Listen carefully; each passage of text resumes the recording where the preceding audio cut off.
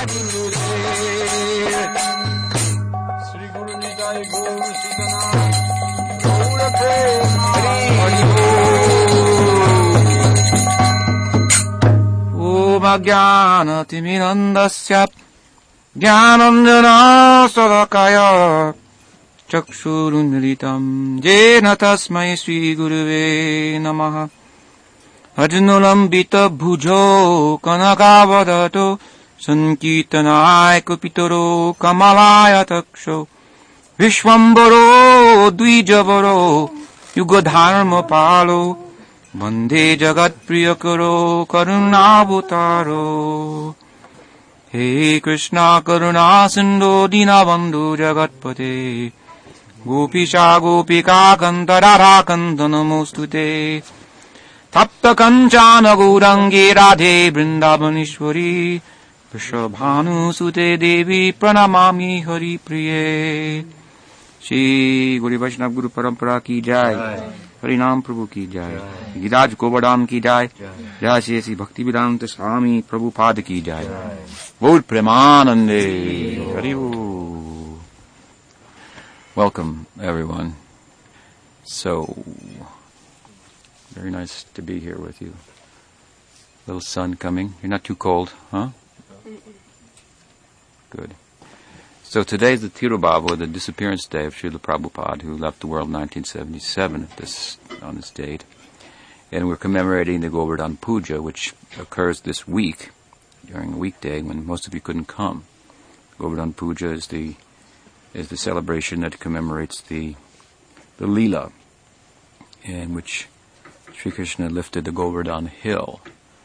And many, many wonderful points can be drawn from that we can take advantage of and apply in our life to make spiritual advancement, from such that if we do it well enough and with patience and over time, we can actually enter into and perceive those Leelas of Krishna that are eternally taking place. Where are they taking place?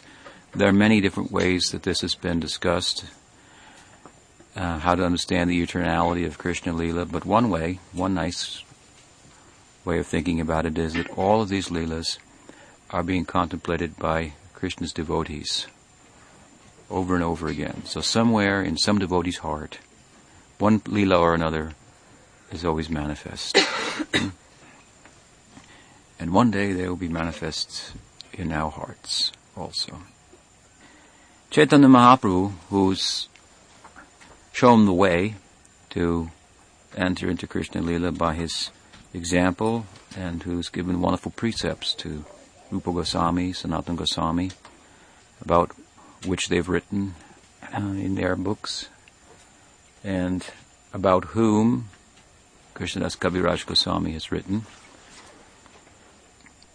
Chaitanya Mahaprabhu was as related by Krishnadas Kaviraj in his famous Chaitanya Charitamrita, went to Vrindavan, and there he had the darshan of Govardhan Hill.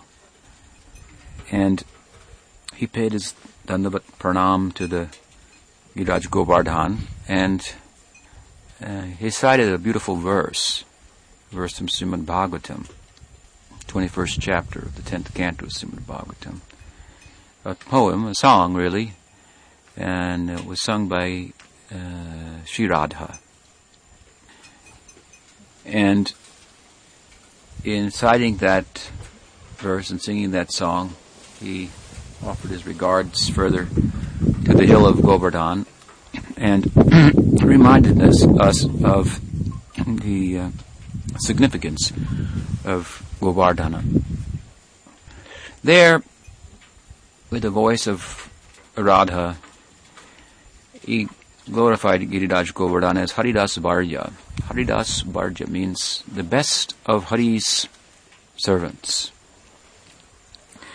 The merciful Vishwanath Chakravarti Thakur has commented on this verse and related to us, see his deep study of Srimad Bhagavatam, that in two other places in Bhagavatam, this term Haridas has been used in reference to two other devotees, to Yudhisthira Maharaj, and to Uddhava.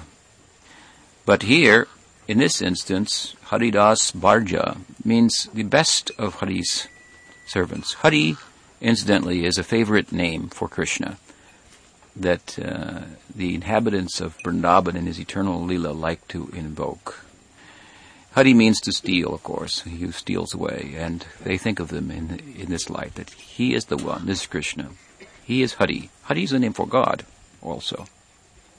But they don't think of him as God, of course. They think of him as their friend, as their son, as their lover, as their bhava may dictate. And he reciprocates accordingly. But they refer to him as Hari, although he is God. Their compact of love with him has caused them to forget that he's God, and caused him to forget it also, making possible these types of intimate relationships that the Braj is known for. Intimacy of friendship, intimacy of romantic love, intimacy of parental love, and so forth. To have this kind of intimacy with ultimate reality, this is inconceivable. We took a drive yesterday to get some apples. There's an old orchard that was abandoned. We used to go to every year. We went this year, but somebody had gotten there before us. At any rate, we drove on to the ocean, which isn't far. It's only about 10 miles from here. And it's very awe-inspiring to arrive there and see the ocean and the big rocks on the shore and so forth. And Hannah was accompanying us, and she said, the world is so beautiful. And I said, yes, and to think that all of this, what must the person behind it be like? We talked more of the philosophical points, questions came up and so forth, and we came around to this, that the idea of Gaudiya Vaishnavism is that person who we are experiencing in different ways, whether consciously or unconsciously, that is reality, Krishna.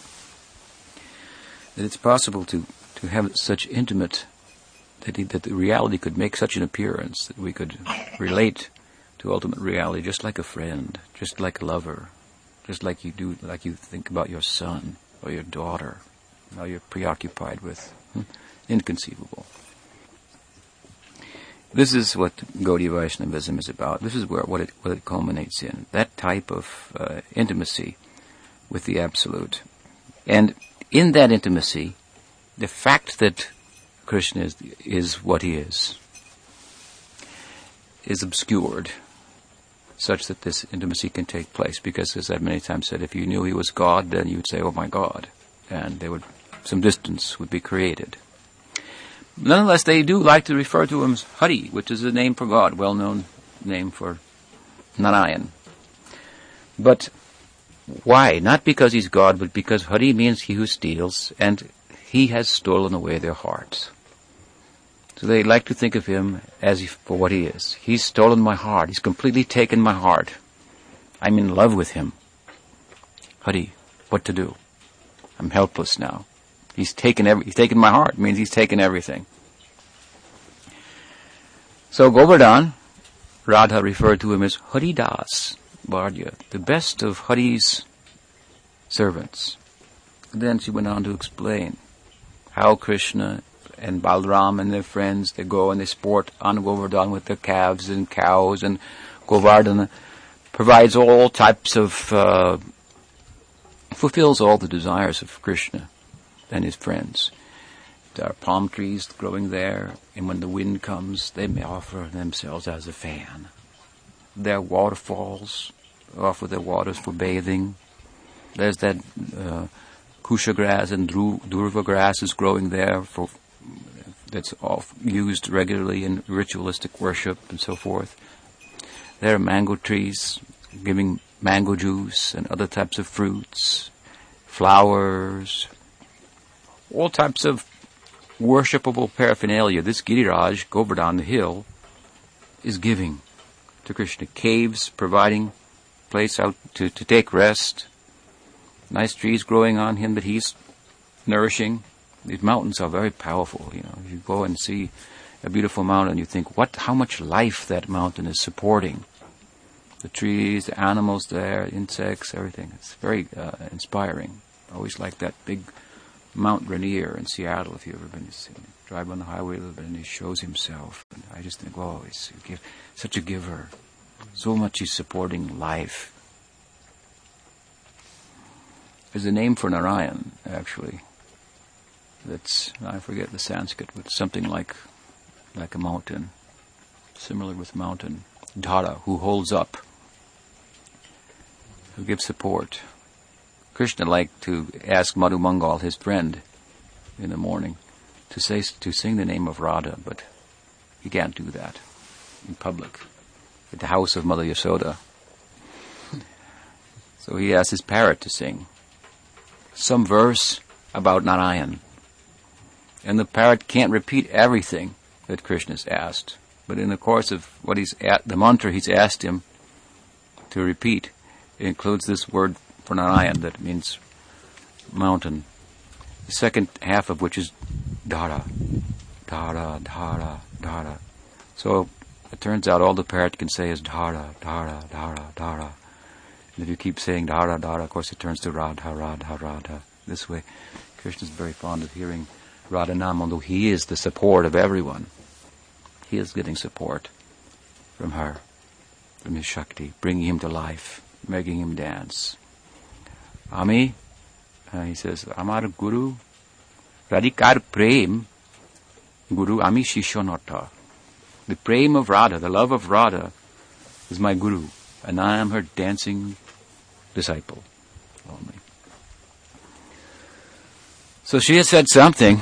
She knows about worshipping Krishna, about pleasing Krishna. She said something very nice about this Giriraj. So much she's praised him. The context, of course, is that these gopis are together and singing and thinking of how they can get Krishna's association.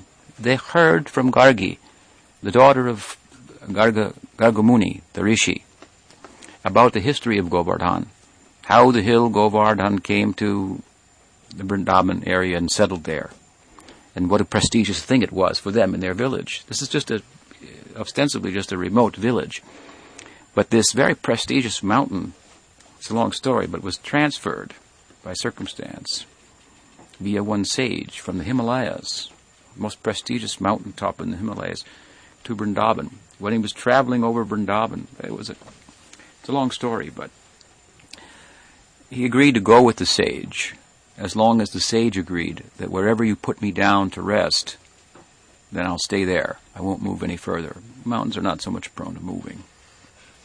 And it is troublesome to move. We have to take that trouble a little bit, to move, to be flexible, to progress in spiritual life. The whole Braj is moving like a nomadic tribe, following the cow's needs. That's how they came from Gokul across the Jamuna to settle in Vrindavan, where Govardhan was. Govardhan means go, cows, Vardhana, nourish, to nourish the cows. So many grasses and pasture land and so forth. This is Govardhan. Nourishing the cows means nourishing the life of Vrindavan. We have to be on the go. But not on the go. Go means senses also. To be on the go means to just be busy, busy, busy, following the dictates of the mind and senses. On this go, we should be following the cows. How do we follow the cows? To be givers, like the cows are givers. But who will protect us if we just give all the time? I mean, comparatively, what they take, a little grass, compared to what they give, there is no comparison.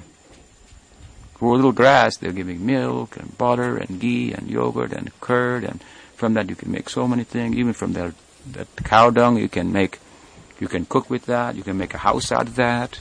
You can heal wounds. It has antiseptic quality for a little grass. So what they give compared to what they take, there's no comparison. Therefore, they're just givers. We should follow the cows. We should be givers. This is the idea. And who will protect us if we give all the time? If we're not looking out for number one, as they say. That is Gopal, who protects the cows. This Govardhan Leela serves to establish this point in Vrindavan. So we tell a story that will unfold. But Giriraj came along with in the pact and agreement with the sage, that if wherever you place me down, then I'll stay there. So when he came over the Braj area, the Vrindavan, this king of mountains saw something very wonderful. He thought, I will settle there. And it happened by consequence that the force of nature caused the sage to have to answer the call of nature also. So for a moment he put the Giriraj down, and then when he went to pick him up, then Giriraj wouldn't budge from that place. So all this, there's a long history to this, but the Garga Muni knows that. He told it in the Garga Samhita. Long story, glorifying Giriraj Govardhan. And from the daughter of Gargacharya, Gargi, then these gopis, they heard about all the glories of Govardhan. They were thinking, we are so much honored, just cow people that we are, insignificant people, as they thought of themselves. And this great, prestigious mountain top from Himalayas has come, and he's resided here in the Braj. Like one of us. And like one of us, he's in love with Krishna also. Giving so much to Krishna that we cannot compare. So many other devotees, every devotee is giving to Krishna, but see everything that Govardhan supplies. And they're thinking he fulfills all the desires of Krishna, who's a cowherd. So he has certain desires, and this hill is very suitable for fulfilling those needs, and the needs of his friends, who are also cowherds. And they're thinking, maybe he'll fulfill our needs too. And our need is to have some confirmation that Krishna loves us. This hasn't occurred yet in the Leela. They love Krishna. They sense that Krishna loves them, but they haven't met, and their love has not been acknowledged between them. So their hearts are pining like this, and they're hoping that Giriraj Govardhan, this hill, after all, he's fulfilling Krishna's desires of Krishna's friends, so maybe he fulfill our desire too. He stands in Vrindavan, towering above everything. There's nothing that he doesn't see. He knows everything. So he must know how much we love Krishna. And he must know that Krishna really loves us. We think he does. He will know. We can ask him. Another thing, important point that they're making in glorifying Giriraj Govardhan as the best of Hari's servants is this. This is important for us. That if we really want to love Krishna, we want to know how to love Krishna, how to get Krishna to love us, not just in the way that God loves everybody, but to fall in love with us. That is another thing. If we're so audacious to think that we want that, so bold, then the gopis, and Radha in particular, is telling us, we should go to a Haridas Varja. We should go to someone who's a real servant of Hari. They're teaching us by this verse that if you want to know Krishna, you have to find a devotee of Krishna, a real devotee of Krishna. Then there's a possibility. This is the system. You see, the Leela is full of instructions like this, important to us. Gopis are saying it. Some devotee, a devotee of towering stature, whose head is above the modes of material nature and can see things as they are. That kind of company, that is essential. And in the language of Sridhar Maharaj, very poetically, home-going requires a home-knowing person. Some of us had the good fortune to meet such a person in the person of Srila Prabhupada, whose disappearance day we are also celebrating today. So we are reminded of him in this connection. He was this person of small stature, but he grew to a very big size. Sridhar Maharaj said, I knew him before he went to America. He used to come, and sometimes I lived at his house in Calcutta for 6 years. He had another apartment, and I stayed there. He was very unassuming. Sometimes he would come later to Sridhar Maharaj's Math and just live in a straw hut there a few days to visit. Very simple. But he went to America, he became a giant. Not materially speaking, but a giant in the field of devotion. Like Giriraj, he's a big hill, but not big enough to cover all of Vrindavan. When the rains of Indra came, as we'll hear, Krishna picked up the Govardhan hill and everybody went underneath. So how could they all fit underneath? Of course, the whole idea of measuring has to be thrown out the window when we're talking about spiritual life. Maya also means to measure. That is an illusion. To try to bring everything within the grasp of the fist of your intellect, that's not possible. What to speak of bring everything? To bring one part of anything, of everything, one atom fully, is impossible. Infinite everywhere. This is reality. So how everyone fit under there? Oh, when Krishna touched Govardhan with his finger, he just tickled. He was tickled in ecstasy, and he expanded in ecstasy. So by ecstasy one can grow. This is what Sridhar Maharaj meant. He became a big man in ecstasy. At least it manifested in a big way.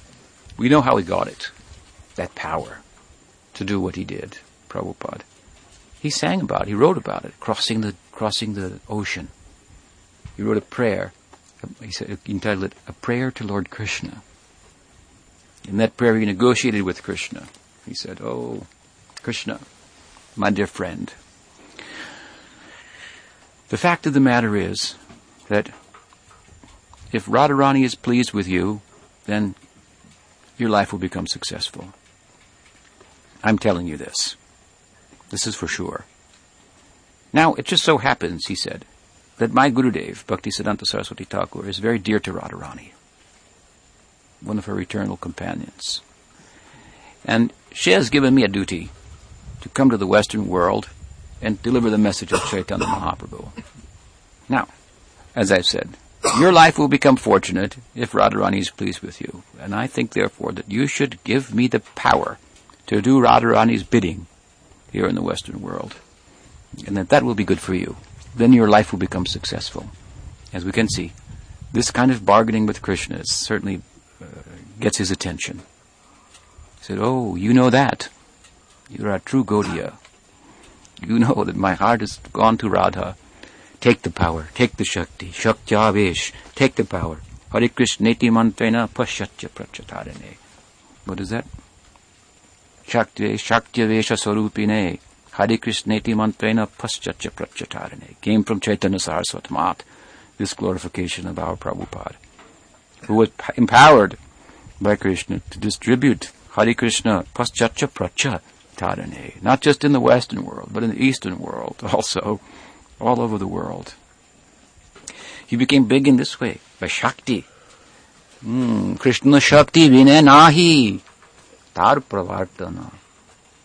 Nam Sankirtan. This cannot go on successfully, be distributed without the Shakti, the power of Krishna. It's not just a marketing strategy or something like that. It is what is the force? You probably used to say in its language, purity. This is the force. Purity of heart. So he expanded, like Giriraj, touched by Krishna, expanded in ecstasy and covered the whole of the Braj, and everyone could fit underneath him. And not a drop of rain fell on anybody, even though Indra sent the most powerful rains at from his heavenly kingdom. So that Haridas, who's a towering figure, Giriraj Govardhan, Haridas Vayu, the best of Krishna's servants. We know another best of Krishna's servants in the form of Prabhupada, who expanded himself by the Shakti of Krishna to be able to, as it was predicted about him by an astrologer in his youth, build a house in which the whole world could live. This person has the power to build a house in which the whole world can live. We have to connect with that power, that we can all live happily ever after. So Giriraj Govardhan, he's a resident there of Vrindavan, and the gopis are so proud to think, Giriraj has come and settled here, king of hills. See our Vrindavan, taking pride in their homeland like this.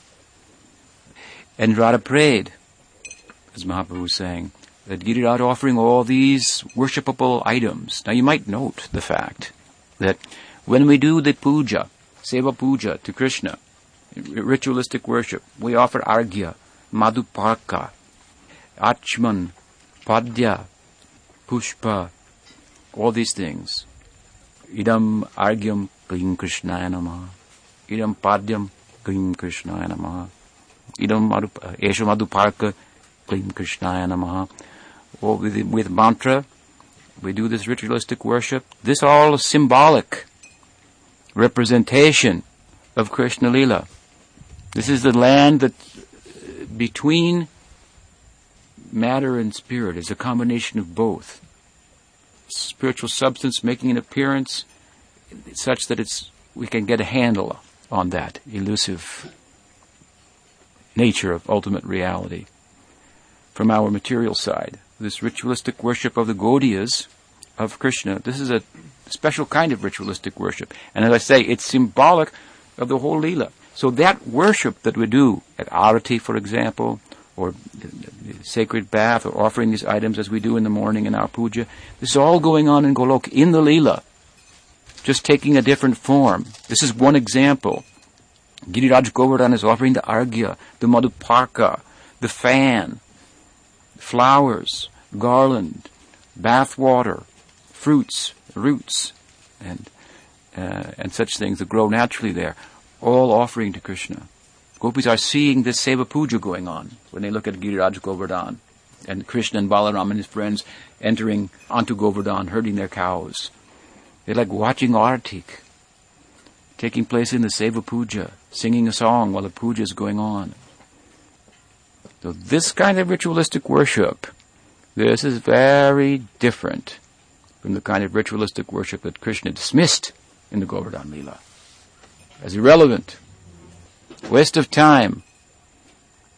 So we should distinguish between the two. This is a major point brought out in this Leela. In this Leela of Krishna's lifting of Govardhan Hill, it's established by Krishna himself that he is the god of the gods, if you will. Previously he showed something to Brahma, even more special. He showed Brahma, I'm the source of Narayan. In Govardhan Leela he doesn't go quite as far, but establishes, in the very least, put to the philosophical eye and ear, that he is, in the language of Prabhupada, the supreme personality of Godhead. Or that he's God. Not one of the many gods or goddesses, but God himself. Worshipable by the gods. That he's worshipable by Narayan, that he also showed in Braj to Brahma. In the Brahma Vimohan Leela, Krishna showed that by manifesting innumerable Narayans from himself. Four-headed Brahma had a lot to take in on that day. On this day, of the Govardhan Puja, Govardhan Leela, he showed something to Indra, who is the chief of the gods. He showed that you're nothing. In relation to me, you're nothing. Indra himself has said it, so it's not our sectarian opinion, but Indra himself at the end of the Leela crowned Krishna as Govinda, Upendra. In some Puranas it's given the name Upendra. In Bhagavatam the name Govinda. It means the same thing. Upendra. Upendra means a big Indra. Indra means chief of the gods. And Upendra can mean a big Indra, above Indra. And Govinda means the same thing. Because Go means cows. And maybe you don't know, but all the Vedic mantras, they're all cows. You didn't know. All the Vedic mantras written in the Vedas, they manifest also in Goloka. Trigunya Vishaya Veda, Nistrigunya Babardhana. Krishna says in the Gita, you should transcend the Vedas. They deal mostly with the three gunas, world within the three gunas, material life. You should transcend that. Trigunya Vishaya Veda, Nistrigunya Babardhana. Rise above that. Come to Goloka. But Goloka is so transcendental. The Vedas have an appearance there also. They also have some place there. They're also ruling, but as cows they are manifest. All those Vedic mantras appearing in the form of cows. It's a very mystic land. One point I should make to you. These Leelas are fantastic stories in one sense. But it's not that they were written long ago by people who were naive and didn't have modern sensibilities like we do today to know that they're just stories. Maybe you derive some point from that, but otherwise they're just stories. They don't have any. They're not ontological reality that one can actually experience. No. These acharyas who wrote about these things commented on the Bhagavatam, for example, in Gaudiya Sampradaya hundreds of years ago. They also knew people will think that's a bit fantastic. And they've written like this in their commentaries. You might find this to be a little fantastic. It's not that they just didn't. They were naive, and so they just believed in these myths, and now we're more educated and we know that those are just only stories. They want to stress a point to us that there's something more than Maya Shakti, the energy that's driving us in this world. That's Swarup Shakti, that governs the Leela. That is another thing. And all possibilities lie there under its influence. That's not so hard. Not such a stretch. Even the Maya Shakti is quite fascinating, mystical, and great devotees look at it in that way. My goodness. Like Prabhupada once told me, I was a young man at the time. I had just taken sannyas at 25 years old. Now I'm 56 this year.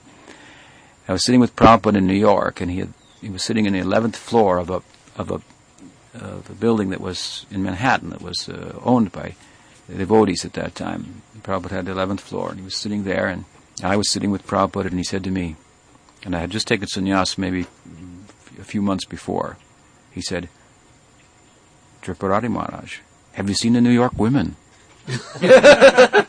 I'm thinking, now, what is he talking about? Have I seen, is he testing me here? Or have I seen the New York women? Before I could answer, he said, they're so beautiful. Just see. And he went on talking about the New York women, and then as he talked, he said, and he glorified them and so forth. He said, and by their influence, all these men are running around and working so hard, and all these buildings are going up like this. The whole city is growing. He says, this is Vishnu Maya. Fascinating. This is how he was looking at the world. Vishnu Maya is also fascinating. We take things for granted in the world. But if we weren't accustomed to it and grow up to think about it like that it's normal, why would we think it is normal that a big redwood can come out of a little seed? Such a big, huge tree. That's mystical. How will it fit in there? You see? If you weren't accustomed to that, and I said, this big tree, it fits inside here. He said, oh, no. Yeah, that's a nice story, but there's no way. We become accustomed to that, and so many things. It's actually all a great mystery, how it works. We try to reason about it as far as we can, only to frustrate ourselves. The whole world is just a mind bender. And there's a purpose in that. Take us beyond the mind, so limited as it is. Take us beyond intellect, that we can touch the self and what possibilities that lie there. Fascinating. The spiritual life comes to offer us that opportunity. We shouldn't dismiss it because we don't find it as reasonable as whatever, the New York Times or something, or as real as the political problems that we're suffering from and so forth. So in this Leela, under the influence of Swarup Shakti, like all of Krishna's Leelas are, he established himself as the god of gods. Indra gave him the name Govinda. Go means cows. These cows are all Vedic verses, actually. They're all worshipable. Who worships the cows? Means who worships the Vedas? Who gives pleasure to the cows? Cows are like the gods of Goloka. It's called Goloka. Go means cow. It means a place of cows. It's the whole livelihood of the whole place. Krishna is Gopal, who takes care of the cows. So this is another way of saying Upendra. In as much as the cows are also thought of as gods. It's said that all the different demigods are represented in different parts of the cow. This is a fascinating idea. So, Upendra, Govinda, it actually means the same thing. Who's above Indra? Who's the god of gods? This name was given to him. He was coronated at the end of the whole Leela by Indra himself. So Krishna establishes himself in this way, and in doing so, he, as I mentioned, dismisses the kind of ritualistic worship of Indra that the cowherds were taking up. A kind of a mindless ritual, if you will. Not that they're mindless, but these great devotees, but this is Leela, and we're being taught through that. You know that this Govardhana Leela appears in the month of Kartik. This is the month of Kartik. It's also called the Damodar month. This Leela, this custom amongst the inhabitants of Vrindavan of worshipping Indra at this time had been going on for a long time without memory. Krishna had experience of it early in his life, and he had a bad experience of that. You know the story. This is the Damodar Leela. This is the month of Damodar. That means Damodar is the Leela in which Krishna steals butter, breaks the butter pot, and his mother chases after him and ties him up. and traumatizes him. Why did that happen? There's a number of reasons, but one of the reasons is because everybody, even all the maidservants of Jashoda, were all busy arranging for this yajna, the sacrifice for Indra, for the worship of Indra, that comes at this time of the year in the Braj. They are cowherd people, and they thought, we need rain, so we can get grasses, so the cows can be nourished, and we can flourish. So we should offer some puja, some yajna to the god of rain, Indra. So every year they had this big yajna, and they would go and gather so much paraphernalia and offer it. So everyone was busy with this, and Mother Yashoda was home alone with her darling Krishna. And she was boiling milk on the stove. This was special milk that had been gathered from special cows from Nanda's herd that had been grazed on special grasses. Because at this time in the Leela, Krishna was stealing out, even on his all fours, and being found in other people's houses, neighboring houses. And the neighbors were complaining, your child is coming here and stealing our butter and yogurt. And they liked it very much, but they complained about it. Anything to talk about Krishna. And Mother Yashoda was thinking, tells her husband Nanda, what kind of cowherd are you? You can't even raise cows that give sweet enough milk to keep our son at home. He's going to the neighbors, and you're the king of the whole cowherds. So, all right. He says, I'll get some special cows from the herd. I'll get special grasses and graze them. And from that milk, then you boil that and make it into sweets and yogurt and butter and so many things to keep him at home. So she was cooking this kind of milk on the stove. Krishna's sleeping. So he woke. She went to nurse him. He's home alone, just with Krishna. The milk, that special milk, started to boil over. What did she do? She put Krishna down, went to the milk. Krishna thought, you're putting me down, I want to be nursed, and you're going to the stove, what is this? So he crawled off into the cupboard, and he climbed up on a stool, and he broke the pot where the butter was being kept, and he took it and he was giving it to the monkeys, and Mother was sort of looking for him, where did he go? And she followed the trail of his footprints in the butter, and caught up with him, and he saw her, and then he began to run, and she began to run after him. She grabbed a stick to try to catch him. She couldn't catch him. But when he realized, oh, she's afraid I'm going to run away and not come back. That's why she's so determined. She doesn't really want to chastise me, but she's afraid I'm going to run away. Then he allowed himself to be caught. And it's a long story, of course, how she took a bow, a ribbon from her hair and tried to tie him up. But the ribbon was 2 inches too short. And meanwhile, the neighboring ladies are looking over the wall at this point, hearing the commotion, and very much charmed by all of this. You need 2 inches? Here, some rope. They threw her some rope. She tied the rope to the ribbon.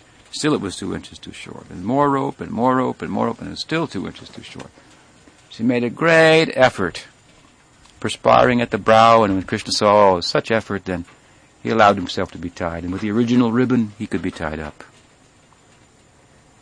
So, this is a long story, of course, another Leela. Krishna was tied up, and some friends came, and he created mischief even while tied up, and 2 great big trees, he had a mortar that he was tied to. He forced it between 2 trees, and they crashed in the courtyard. And then so many people came at the sound of the trees crashing, and so on, and Nanda Maharaj, his father, came, and what's this? What is it? Why is he tied up? And what have you done? Mother sort of ran into her house and closed in the bed and started crying and closed the door. And Krishna said, I don't want to see her anymore. Yes, she tied me up like this. And Nanda Maharaj said, okay, I'll give you some milk. I put some sugar candy in that and make it sweet, because you won't suckle her breast now. And keeping care of them. Rohini said, it's like a secondary mother. The mother of Ram came. Oh, why don't you go and see your mother? No, I don't want to see her.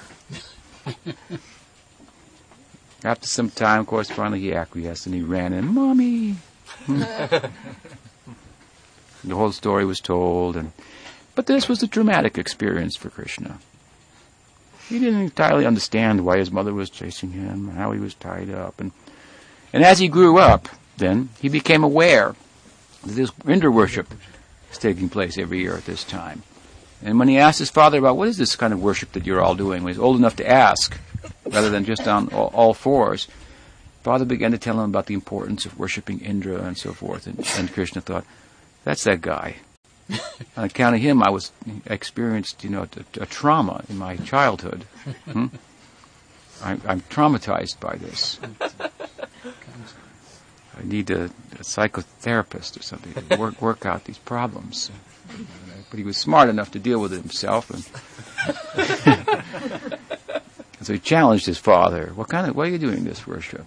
What's the system for this? Where does this come from? Does this come in any Guru Parampara? Is there any scripture for this, or is this just some custom that's been taken up? The father said, we've been doing it for a long time, He's the god of rain, so we worship him, and I don't know. So this kind of worship, this kind of ritual, Krishna's saying in Govardhana Lila, we're not interested in that. Why should we worship God for rain? He has much more to offer than that. This is the idea. So there are many people engaged in this type of ritual for God. Well, give me rain, give me money, give me a good wife, give me a good husband, put food on the table. And in India, this is really the dominant sector. Like in any religious tradition, the dominant sector are going to be people who are not really interested in what I would call experiential spiritual life, but they have a religious orientation rather than a spiritual orientation to a tradition. They get caught up in the rituals, and they want God to provide for them, and they color their human life with concern for God, but they remain on the center stage. You understand? They're on the center stage, and God is in the balcony. One of Prabhupada's godbrothers was preaching in Europe many, many years ago, before Prabhupada ever came to the West, and he was I believe in Germany, and he was invited to a drama by some Christians, and they had a theistic drama. And God was in the balcony, and every now and then he came out and said, "Bless you," or he came out and said, "Condemn you," like that. That was his role. And so afterwards they asked him what he thought, and he said, "It's very nice and having a religious play and everything, but only the problem is that from our point of view, you have kept God in the balcony only. In our tradition, he's on the center stage. Krishna is becoming the son of Yashoda, the lover of Radha, the friend of Sri Ram. The center stage, not in the background only. This is a revolutionary theistic idea." So Krishna was concerned to teach a lesson that this kind of worship, he says it in the Gita also, but here it's played out in the Leela, this kind of worship is more or less a waste of time. The majority of people, as I say, will have this kind of orientation. It's not a bad thing. It can be bad, though, if you think that's the be-all and end-all of spiritual life. Then it can become an impediment to actual spiritual experience, to entering into transcendence, to knowing yourself. We may think we need things based on our conception of self, be noble enough to approach God for that. But the real lesson to learn is that we don't need anything. The need, the want, the desire, that's a problem. That's a confusion. That's a result of identifying with matter. It's not a reality. And now, just to employ God in that, in our illusion, to facilitate it, this is a kind of a lower idea, religious as it may be. Unless it's seen in context, in the greater context, it won't be progressive. There is a place for that. Something's better than nothing. If we come under the rule of Scripture, of God, we live a religious life. If we come under the idea that virtue is more important than pleasure and power, or pleasure and security, these are the gunas. Tamagun means just to pleasure yourself. It may not be a bad thing, but it's not going to call your spiritual progress either. It might get in the way of it because you just become addicted to pleasuring yourself in whatever way, and the illusion that that's going to fulfill you at some point. Mm-hmm. Some pleasure has to be there. We have to pleasure ourselves to some extent. That's a fact. Even the monk has to eat, have some shelter. We should try to pleasure ourselves in a way, and that's tamagun. And security, power, rajaguna, in such a way that it will foster a life of virtue, which alone fosters a transcendent life. Virtue is the quality of sattva. Power, security, that is the influence of raja. And pleasure of the senses, that is the influence of rajas.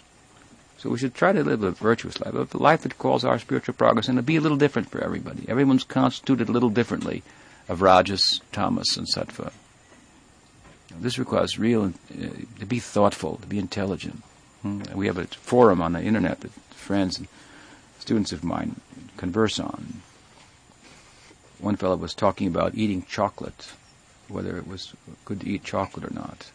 And then some responses came and so forth.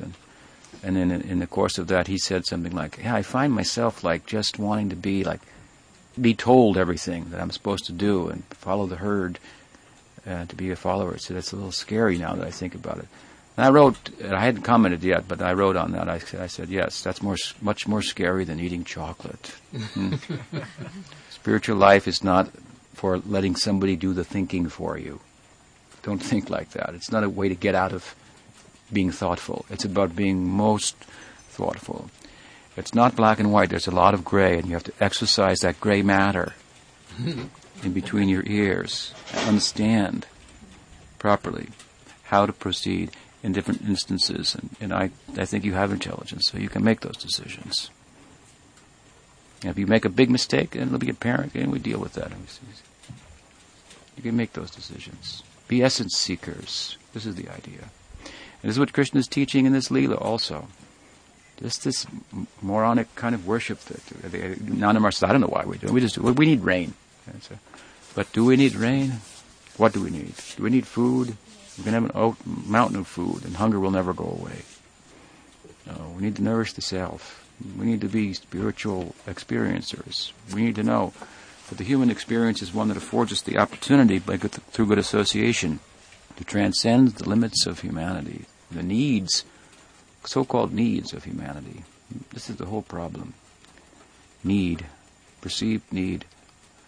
Gradually we have to wean ourselves from that by getting real nourishment. This Harikatha, this is meant to bring us that, help us with that. So Krishna asked his father, what kind of worship is this? What are you doing? He said, we do this by custom to get rain.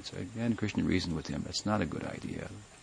Why should you do that? He spoke actually wonderful philosophy, different ideas, different philosophical systems, Nyaya and the Sankhya, and from all these different points of view, he said, you're wasting your time worshipping Indra. And finally his father, as out of affection, said, okay, well, whatever. What should we do then? You're so smart. What should we do? Krishna said, well, look, if you really want to sustain yourself and you're interested in that, then worship Govardhana Hill, because the hill is providing everything for the cows, and we're cowherd people. So if you want to worship someone you perceive as a provider, then worship Govardhana, this hill. So it sounds kind of silly, but, Nanda says, okay, he's just charmed by the fact that his son is speaking philosophy. This boy who was just crawling a few days ago, now he's speaking philosophy. Doesn't matter what he says. He's just completely fascinated and charmed by him. Krishna was even preaching atheistic philosophy and so forth. Just, my son is speaking philosophy. All right, anyway, we'll do what you want. What do you want? Parents are like that, right? Okay, well, what do you want to do? So Krishna said, we worship the hill. Okay, we worship the hill. Okay, come on, we worship the hill. That's what you want to do? Like a father would with his son, kind of going along with him. But actually, of course, this is Leela, so it is a very profound thing that's taking place, this worship of the hill. And Krishna, he said, well, how should we worship? What do you think? He says, I says, bring halava, pakoras, samosas, rice, curries, all these things. Stack it up, big piles of this. Everybody in the village, cook. And offer it all to Govardhana. So this is very nice, because what's really taking place in this, one of the things, as you can see there are many, that Krishna is saying God is more accessible, actually, than sometimes Scripture makes it out to be. If you really look carefully at Scripture, you see it is saying that He's very accessible. He's saying this Govardhana is close to us. Why not worship something close to us? Something dear to us. Why think of something up there? Let's think about the here and the now. What's practical for us. And in this Leela, what happened, they agreed with him, so they brought a buck, not carloads, but bullock loads of chapatis and rice, and they were good cooks, everybody there. They brought so much food, and they offered it to Govardhan. This is like not a sophisticated ritual. Krishna's kind of like making up as he goes along here. Just stack all these chapatis up like this, make a mountain of rice, and just offer it like that with your heart. Just with your heart, offer it. You know, the swaha, the swaham, here, you get that. That's for those sophisticated religious people who think that God is at a distance. I think He's close. Close to us, close to home, providing our necessities, our livelihood. And if God's not like that, who cares about Him then? It's the kind of God I want. So make a mountain of food and just offer it with your heart, like this. Chaitanya Mahaprabhu, he took a stone from Govardhan Hill. He used to worship that stone. He used to rub it on his head like this. And he used to bathe that with his tears. He gave that stone to Raghunath Das. He told him how to worship. He said, you bring some flowers from the Tulsi and some water from the Ganges. Offer with your heart. To worship the Shaligram, that's another kind of stone manifestation of Narayan. You have to do so many things. All this hum, ha, him, sva. Be very careful. Don't make any mistakes, and so forth. We have a problem now in that regard because Nanda Tanuja, who couldn't stay for the whole festival, brought all of the boga for the festival, and probably for a few more festivals also, out of his generosity. He drove all the way up from San Jose to drop it all off, and then he had to go back because of work. He left just before we began to discuss. He said, Guru Maharaj, for some time I've got a problem. I don't know what to do with it, so I brought my problem to you. I said, well, that's typical.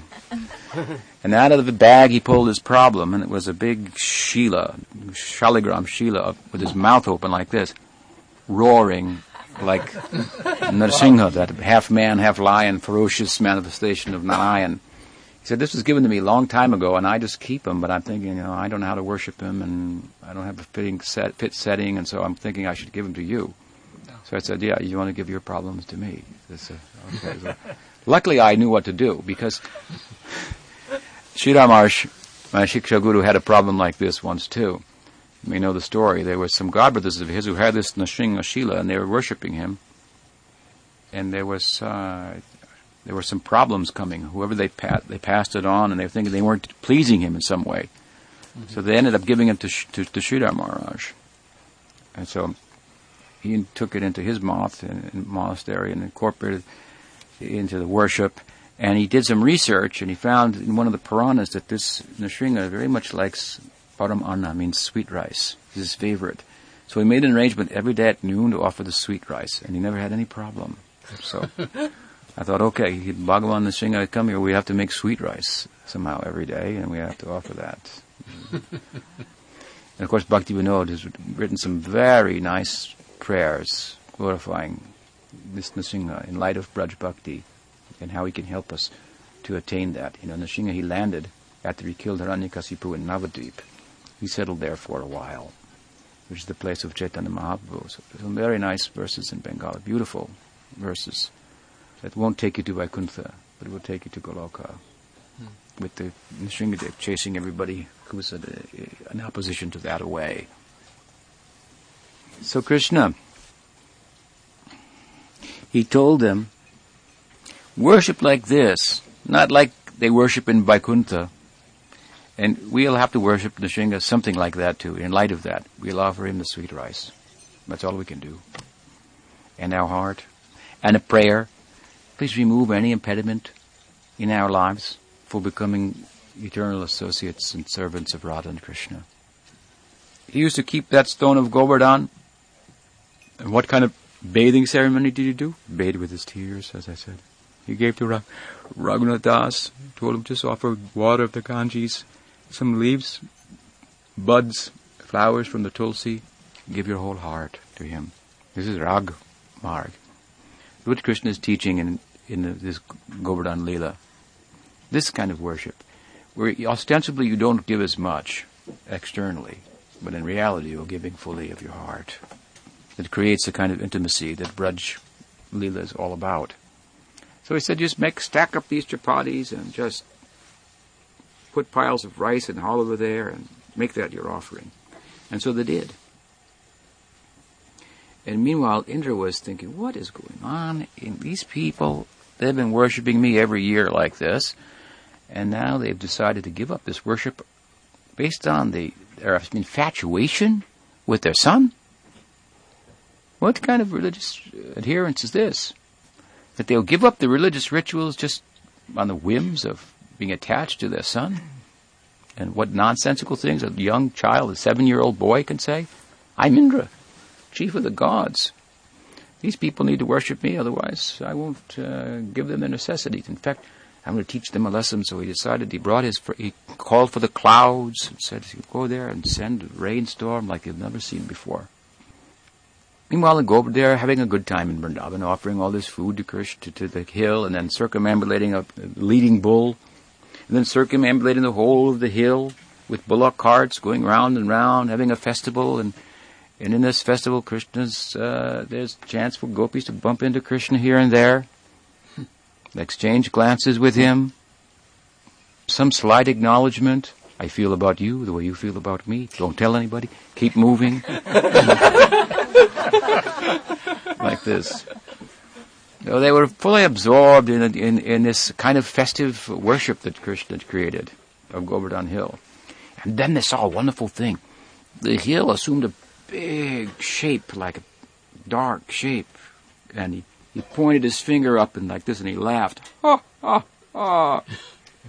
Ha, ha, ha. And Krishna said, now, take this food that's been offered to Giriraj and distribute it everywhere. Give it to everyone. Give it to all the Brahmins. Give it to all the common people. Give it to all the animals. Give it to all the insects. Everyone. Feed everyone. Except for Indra. He was the only one who was not getting anything. Krishna's making a point here. So they distributed this prasad everywhere. Meanwhile, the hill took on an extraordinary shape, as I say, laughing up and pointing up and laughing. And Indra then just became outraged and sent the rains, torrential rains. And so everyone became a little nervous. Krishna said, don't worry. He lifted the hill. How he lifted the hill, we don't know, but he did. Holding it on his little finger, all of his friends put their sticks up, thinking that they were helping him, because they couldn't think, Krishna can't lift that. He's just one of our friends. That's not possible. And Krishna held it like this, with his little finger. And where did he get the power? And why did he lift just with his little finger like this? Because by holding his fist down like this, then he could look over at Radharani and no one would know. And getting her glance, then he got Shakti, power, to hold that hill up. And that festivity went on, and of course Indra was sending rains and lightning and thunder and so forth. And then he asked his assistants, what's going on, what's happening? They came back and said, nobody's even getting wet. Underneath there were so many inhabitants, and some of course were already on the hill. What about them? How did Krishna protect them? He lifted it high enough that it went above the clouds, and all the deer and all it was up above the rain. Nobody got even a drop of rain. Krishna, he sent more clouds, more lightning. They came back, nothing happening. So he became nervous. So he must have made some mistake. Then when Rakshasa came, it wasn't the kind of demon that said, oh, Indra, you are so great, and offered praise to him and so forth. What you've done, this trying to kill all these cows and these people is so great. Then he thought, what's going on? The demons are coming and praising. What have I done? He's a king of heaven, so this heaven can be intoxicating. You can forget how you got there. That's when you come back down again. And Krishna said, let's not do that kind of worship where you go up and you come down, and you go up, and you do pious activities, you get good karma, you go to heaven. Your good karma is exhausted, you come back down again. You go up again. This is a roller coaster. Don't do this. This is a waste of time. If you want to worship like this. Yadgatani vartante tadama paramamama. That will take you to that place upon going which there's no return. No coming back. No looking back. Go there. So when Indra realized he'd made a great mistake, then he started to become nervous.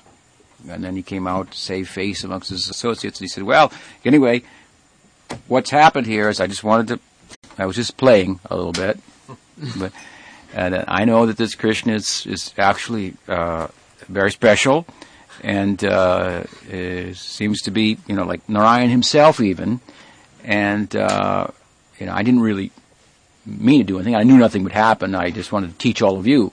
This way he tried to save face, and meanwhile he was nervous as anything, how he was going to rectify the situation. So he went to Brahma. He talked to Lord Brahma. He said, what am I going to do? I've offended Krishna. I didn't realize this is Bhagavan himself, appearing in a human-like form, and all these things. And Brahma said, hey, I don't know. I can't help you. I made offense to him too. It wasn't like you. I didn't try to kill his cows and everything, but I came there once before, and I created disturbance. I kidnapped his calves and his coward friends, and by my mystic power to see what his power was, and then he showed me power that was inconceivable, and I was just kind of staying in the background ever since then. And so I don't know what to do for you, but here's one suggestion. He said, you try to kill his cows. How could you do that? He says, you're Indra. I mean, you know better than that. He said, such is the bewildering nature of desire for power and position. How degraded we may become under such influence. We may wake up to realize, what have I done? And for what? This happened to Indra. Happens to us all the time. We should wake up from that. Don't waste our time in such pursuits. So he said, look, why don't you go to Surabhi, the goddess cow, and maybe she can give you some advice. So he went to Surabhi. Brahma went along, tagged along, thinking maybe he'd hear something valuable too. And Surabhi said, well, look, let's go down there, and we'll try to rectify the situation. We'll make an apology and so forth. So Indra came. The hill had been set back down. Storms receded entirely. Indra came, and Krishna was out playing with his friends, herding cows. And then Krishna noticed, Indra's hovering in the sky with Surabhi and Brahma, and Shiva came along too, and so many other gods and goddesses. And after all, Indra's the chief of the gods, even though Brahma and Shiva are in a different superior position amongst the heavenly gods. Indra is chief. Brahma and Shiva, anyway, they came along. And then Krishna saw from a distance, and he thought, I'd make it easy on Indra. He wants to make some apology. Okay. So he said, friends, you stay here for a minute, because to apologize in front of someone's friends is even a little more difficult. Krishna makes it easy for us, you see. He's very kind. So he went to a quiet place, and there Indra made his appearance, and Brahma and Shiva and Surabhi, and Indra began to speak and try to glorify Krishna, and Krishna listened. And Surabhi spoke beautiful prayers also, and Indra wanted to coronate Krishna as the real Upendra, the chief of Indra, above Indra, the god of the gods. So he gave him a crown, and his elephant made a sacred bath out of his trunk from the water that made a kund, a lake. We call it Govinda Kund. Now it's there in Vrindavan. You can go there. And Surabhi bathed him with her milk and so forth. And all the gods gave some present to Krishna. Shiva gave a bamboo flute, and other types of royal paraphernalia were given by different gods. Brahma gave a big lotus, and it would always bloom and so forth. And Krishna's friends are watching this from a distance. Who are those guys? There's a 4-headed guy with her. There's a 5-headed guy. There's another guy with eyes all over his body. That's Indra. He's saying all kind of prayers and stuff. There's a cow that talks. There's an elephant that water comes out of his trunk. And they're making fun of the whole affair. These are the workings of the gods. So off they went, the gods, having given all these gifts to Krishna and coronated him as the king of the gods. And flying through the sky, they looked back and thought, who are those cowherd boys? What is their position? That they're playing with this. He's the god of gods. Govinda.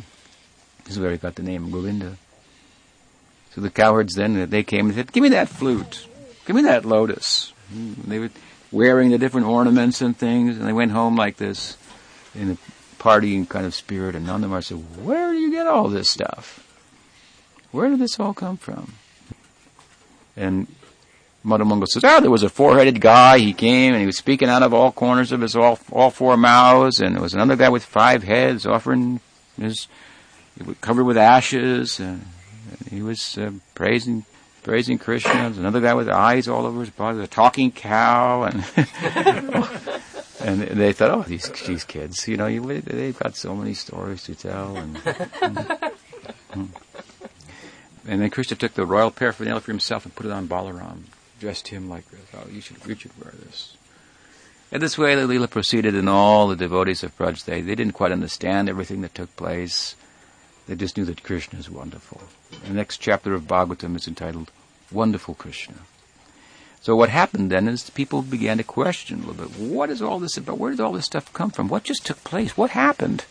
Then the rains came, and Krishna lifted that hill, and Govardhana, and then all these gods gave these, or somebody gave these gifts. The kid said the gods gave it, and so Nanda Maharaj, he had a situation on. He's the king of the cows. He had a situation to deal with, so he explained to them. It's like this. At the time of Krishna's birth, when we had the name-giving ceremony, that Garga Muni, who was the priest, he said, this boy will do wonderful things by the power of Narayan. That's the way they interpreted his statement, actually. Garga was actually saying this boy is non-different from Narayan. But they knew he can't be non-different than Narayan. We're more attached to him than Narayan. He's better than Narayan. He's sweeter than Narayan. In fact, every time before he was born, Nanda Maharaj and Yasoda, when they thought of having a child, they became bewildered because they had these visions of a child who was more beautiful than Narayan. They thought, that's impossible. How can we go forward with our plan to conceive when we have such an impossible idea? So he understood Gargamuni's words in a particular way, like this. Oh, that he will get some power from Narayan. He will be able to do wonderful things. He's ordinary, but the power of Narayan will work through him at times. So this way he explained, and everyone was pacified, that they could just love Krishna as they did, as their friend, as their son, as their lover, and so forth. And that through this Leela, then all these wonderful points are established. That Krishna, worship should be given to Krishna. And how should it be given? It should be given with the heart. The rituals that we perform in Gaudiya Vaishnavism, they may seem complicated for a new person, but if you look at them, they're pretty simple compared to other ritualistic forms of worship and so forth. They're very complex. The more complex it becomes, the more it gets in the way of the heart, really. Creates some distance. So let this be the center of our approach to worship. We did some ritualistic worship. We bathed the Giriraj stone in milk and yogurt and ghee and all these things. And Hari Nam, the name of Hari, was sung. This is real worship. I remember in Vrindavan years ago, some of you may have been there, so my dear friends, when Prabhupada established the temple of Krishna and Balaram there in 1975. It's the year that he gave me sannyas. There was the townspeople there, all wanted these rituals to be performed so that we were sure that the deity was actually going to be there. So Prabhupada had all these Brahmins come and they chanted all these mantras and Vedic procedures and so forth. And every now and then there would be a procedure for the Acharya to come out and say something or do something. Prabhupada would come out and put a tulsi leaf there and go back in his room and so forth. When it was all over, Prabhupada said, really what happened here is because the devotees who were doing Harinam, Krishna and Balaram agreed to appear in the form of the deity and accept our worship. And all this other stuff he said. We just did that to pacify the people. What does this have to do with Vrindavan? This is a very high thing, this Vrindavan worship. Sanatana Goswami once he had the experience of meeting an old lady who was cooking khichdi for 2 boys that were coming every morning in Vrindavan. And she used to brush her teeth with a stick and then cook the khichdi with it and then go back and like that. And he thought, wow, this is not a very sophisticated lady. Sanatana Goswami came from a very sophisticated Brahmin family and so forth, a very highly educated person, although he was living at a mendicant at the time. And he was charmed by the 2 boys who were taking that khichdi, and so he followed them. And he followed them, and finally he was just charmed by them. And they went into a temple, and they disappeared into the temple, into the deity. And he thought, oh my God, Krishna and Balaram were appearing. So he went back to that lady, and he told her, you have to understand, those 2 boys, she said, I know, they come every morning when I cook. Every morning after I get up, I cook khichdi, and they come and I feed them. He said, you can't do it like that. You can't put the stick in your mouth and then put it in. You can't worship like that. You have to do this and make a seed, and when they come and offer them and a seed, and then bathe first and so forth. So she said, oh, okay. You're a learned Brahmin. And so she did all these rituals. The boys came and so forth, and Sanatana Goswami came again, and there was the whole scene. He's watching it. The boys were completely uptight. Completely upset. It's taking so long. You're taking all this time for bathing and everything, and they come, where's the kitchery? Sanatana Goswami said, just forget all that. Just take the stick, take your toothbrush, mix that kitchery, go on with it. Just go on with it. You could understand, this Krishna is very special. She's had given her heart. Somehow they're appearing like this. That doesn't mean we should neglect so many rules and guidelines, but they have a purpose. They have a purpose to bring out a heart. If they get in the way of that, then we should adjust accordingly. Therefore, the main compensation, divine dispensation for Kali Yuga is Harinam. It's very simple. And there are no rules. How's that? Chant and be happy. And what will happen if you chant sincerely then? Things that will call you progress, that will be useful to you, you'll understand. And you'll make progress. Make this the center. Chant Harinam and associate with advanced devotees. This is our practice. So, we've discussed for some time. Any question? What about Govardhana's feast? Is that ready? Yes. So you can assemble the pots and whatever. No, he's already eating. Let's see. So any questions? Question at all? Any comment? Yes. I was wondering about when when Indra got all angry and stuff, and I wondered about the coward people, if they were like, oh well, we better next time do the ceremony for Indra, or if they just trusted that every time they didn't do it for him that Krishna would flip the hill up. And they trusted in Krishna. And that was the end of the Indra Yagya in Vrindavan. Difficulties from the storms. Yeah. They experienced that and this is really the heart of the ritual or all of our practice. It's called Sharanagati, to be a surrendered soul. This was established in this Govardhana Lila. The heart, the Swarup Lakshan, Sharanagati is sixfold. To accept things favorable, to reject things unfavorable for bhakti. To think only of Krishna as one's protector, and think only of Krishna as one's maintainer as well. That's four. And then humility and self-resignation. This is Sadvidha Sharanagati, sixfold Sharanagati. And the root of that, the Swarup Lakshan, the primary principal characteristic of this Sharanagati is Gopritve Varanam Tata, to think only of Krishna as my protector, my maintainer. So in this Govardhana Lila, it's two things, the protector and maintainer. They think that simply by taking shelter of Krishna, we'll be maintained, because they thought we would be maintained by worshipping Indra, who will give the rains, and that will feed our cows, we're coward people, and so forth. But Krishna's teaching, no, do Sharanagati to me. Shraddha, faith, the outer expression of Shraddha that gives us eligibility for bhakti is Sharanagati. It manifests like that. That's why Krishna says to Arjuna in Bhagavad Gita, what is the conclusion? Manmanabhava mad bhakta, bhakto madhyaji mam namaskuru. Become my devotee, worship me, think of me. And he says, then he says, next verse he says, how to do that. With what spirit that should be done. Sarvadharman parityaja mamekam sharanam braja. Be a Sharanagata. All of the dharmas, forget that. Do this dharma only. Don't worship Indra. That's a certain kind of dharma. You don't have to be concerned about that. No. Just worship me. Alone. Ekam. Mam ekam. Sharanam. Braja. Come to me alone. This is Braja. That word Braja means to go or to come to me. But the common meaning when we hear Braja that comes to mind is Braj, Vrindavan. So by Sanskrit poetry it can also be taken in that light. Krishna's ending the Gita, he says, surrender, worship me only. And then his mind went to Braja, where that's taking place, in that place. So this is the center, this is of the worship, this is the heart of it. Even hearing, chanting, the heart of this is Sharanagati. You have to be a Sharanagati, you have to give yourself. And to give yourself in a primary sense is to think, Krishna is maintaining me. I don't have to do anything else to be maintained. That will be different, how that will manifest for a householder and for a monk. The householder situation is different than a monk. So don't think you cannot be a Sharanagata because I'm a householder. I have to work, so someone else is maintaining me. No.